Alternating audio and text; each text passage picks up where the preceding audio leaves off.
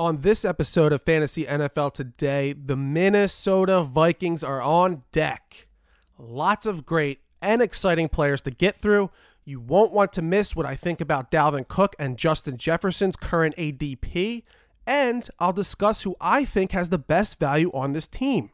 So let's stop wasting time and open those books on these purple people eaters.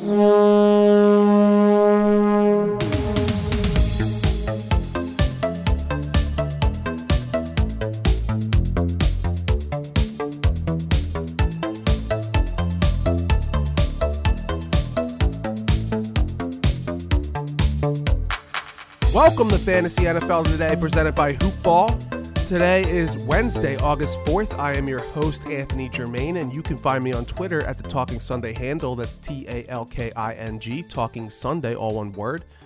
And the rankings are heating up. Things are changing on the cheat sheets. Guys are moving up. Guys are falling down. And it makes sense. I mean, any report coming out of these camps and everyone loses their damn mind. People, relax. You're overreacting to literally everything right now. And I get it. Football hasn't been on for months, so anything that's happening right now is world-shattering. Any big catch is vaulting players up these rankings. Any slight injury is sinking a player's value into oblivion. Relax. It's absurd. It's important to stay true to your game plan. Don't go changing up everything now because of some camp buzz. It's a bad recipe for disaster. Listen to what your gut is telling you and trust the research you've done up until this point. If you liked Jonathan Taylor before camp started, stick with Jonathan Taylor. Don't let the Carson Wentz or Quentin Nelson news steer you down a dark path. Carson Wentz hasn't been a good quarterback since 2017. And Nelson, although great, a guard can be replaced much easier than a skill position. Don't go overreaching for CeeDee Lamb because he's making crazy catches all over Twitter and Instagram. Of course he's being targeted at a high clip right now. Amari Cooper, the team's number one wide receiver, is still dealing with an injury and hasn't suited up yet. Lamb might have a great season, but just be careful to not go changing the script too much. This is a hard time to stay focused with so much information coming at you at 1,000 miles an hour and all at once. So stay focused and stay true to your game plan, people. Don't go making chocolate chip cookies and leave the chips out because someone on Twitter told you not to eat chocolate. In fact, why don't you go and add some extra chocolate chips? Go on and do it. Eat all the chips you want, boy. So anyways, let's shift our focus to today's episode. And today we continue knocking down the door of the NFC North with the Minnesota Vikings. The Purple People Eaters. As always, for years now, they have been a great organization with a great front office and had a fantastic under-the-radar type of offseason, but most of that came on the defensive side of the ball. So we should see a much better and improved defense than what we got last year. And a good defense means the offense can control the speed and tempo of the game, which should be good news for our fantasy teams. So let's start with what this team does best, and that's running the football. The most exciting player on the team and one of the most exciting players in the league, the captain, Captain Cook. And as long as Mike Zimmer and a Kubiak are calling the shots, Dalvin Cook or any starting running back for the Minnesota Vikings will never be a bad option in fantasy football. Since Gary Kubiak has came onto the scene 2 years ago with the Vikings as the assistant head coach and offensive coordinator, Cook has really ascended to one of the best backs in the game. Zimmer has always operated under the philosophy of running the hell out of the football while playing tough defense, so the marriage with Kubiak was just too perfect, and boy has it worked. Kubiak happened to be a 4-time Super Bowl winning coach and has a knack for squeezing all the juice out of his running backs, from guys as big as Terrell Davis to as small as Steve Slayton and Justin Forsett have all had career seasons within the confines of Kubiak's offense. Guys like Clinton Portis went for over 1,900 yards and 14 touchdowns. Like I mentioned, Steve Slayton over 1,600 yards and 10 touchdowns. Arian Foster over 3 seasons averaged over 1,900 rushing yards and 15.5 touchdowns. Justin Forsett, 1,500 yards, 8 touchdowns.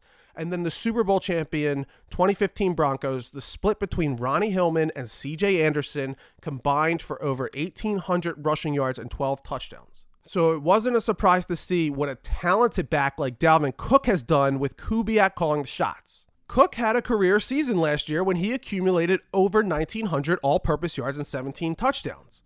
But like I always say, with pinnacle years, there's only room to come down, and I'm a little nervous. With Kubiak officially retiring, his son Clint Kubiak will slide in as the new offensive coordinator. So I think we avoided a major coaching change, and I think it's safe to say that things will still operate under the same guys. I like Dalvin Cook a lot, and I have him ranked inside my top 5 running backs this season because how can you not? You have to be silly to pass on him because we know what he's capable of. And he's a true bell cow, a true workhorse.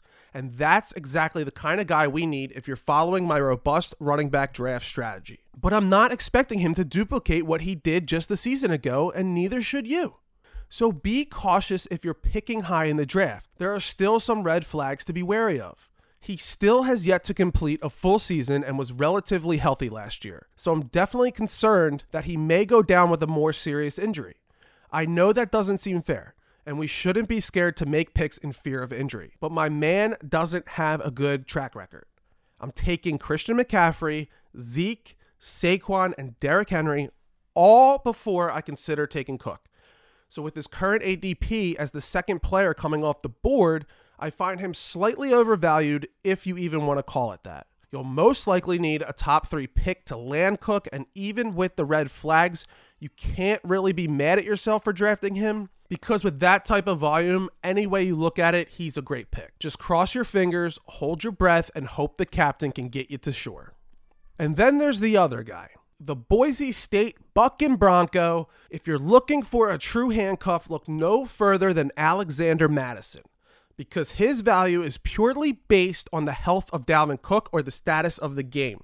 And what I mean by that is if they're getting destroyed, if they're down big in the game, they won't put their star running back in danger of getting hurt for no reason. But when given the chance, Mattison has produced.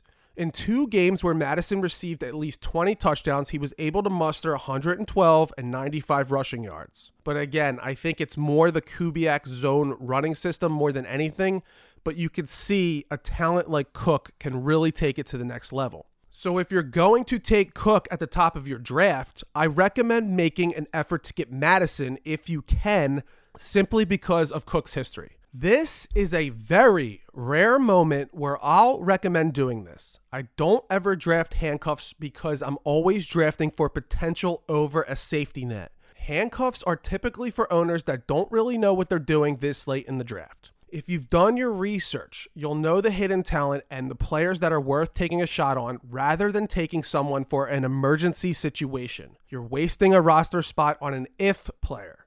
If player X gets hurt, now my guy is valuable over a player that can possibly hit you a grand slam. So as a mid-12th round pick, the asking price is just too high for an emergency use player only. That's going to make him a full pass for me unless your house foundation is built on Dalvin Cook. Only then is it a smart insurance policy, and I highly recommend doing. But enough about him. Let's get back to the more exciting players. Another very exciting player that burst onto the scene as a rookie, the guy I'm talking about is Justin Jefferson, or JJ, my prized possession last season. Just another example of why we can wait on wide receivers and not so much the workhorse running backs in our drafts. Last year, Justin Jefferson was going in the 7th and 8th rounds in redrafts and finished as the wide receiver 6 overall. He was one of my biggest sleepers. And if you listened to my Jets episode, you'll know who that guy is this year. Jefferson finished with over 1,400 receiving yards and 7 touchdowns and helped me win a championship in my redraft league. But like I said, he was a 7th or 8th round pick. His current ADP is an early 3rd round pick now. So I hate to say it, but there's no more value. His competition on the other side, Adam Thielen, who I'll get to in a minute, got 400 less yards, but doubled his touchdown production with 14 touchdowns. And he's going 2 rounds later. Listen, I love Jefferson. Again, he helped me win that championship, but his ADP is too high. I can't call it a career high / pinnacle year because he's so young, but I am always wary of instant success from young players. They tend to go into the offseason and think they've got it all figured out. Oh, wow. That was the NFL? That wasn't too hard. Maybe they're not as focused. Maybe they don't train as hard. Maybe they don't study as hard because it was easy for them. Just chill out. Cut loose, baby. I'm not saying he won't have another good season, but now you're asking me to take him as a 3rd round pick. It's risky. Other guys available in the 3rd round that have been in the league longer and have shown more consistency. Darren Waller, Allen Robinson, Keenan Allen, Julio Jones, A.J. Brown, Mike Evans. Are you really going to take Justin Jefferson over any of those guys because he had one good season as a rookie? Seems a little crazy, right? You can wait on these guys. It literally happens every year. There's a Justin Jefferson every year. Remember, we're not looking to gamble this early in the draft. In rounds 1 through 5, we need the closest thing to locks as possible. And with Minnesota being a run-first team and Adam Thielen on the other side, Jefferson is far from a lock. I think he'll have a good season and an incredible career in the NFL, but for the 2021 year, at his current ADP as that early 3rd round pick, it's a hard pass for me. But I got a feeling.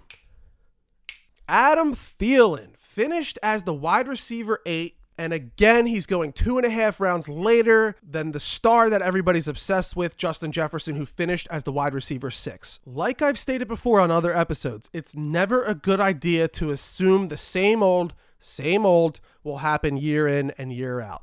But Thielen and Kirk Cousins now have solid chemistry for 3 seasons, and it's not like his production will just suddenly fall off the map. The exciting new star, Justin Jefferson, is severely suppressing Thielen's stock as evident with his current ADP as that mid-5th round pick. Though we'll most likely see a touchdown regression, he hasn't shown any signs of slowing down physically. And if he stays healthy, you can confidently lock him in for at least 1,100 receiving yards and 8 touchdowns as his floor.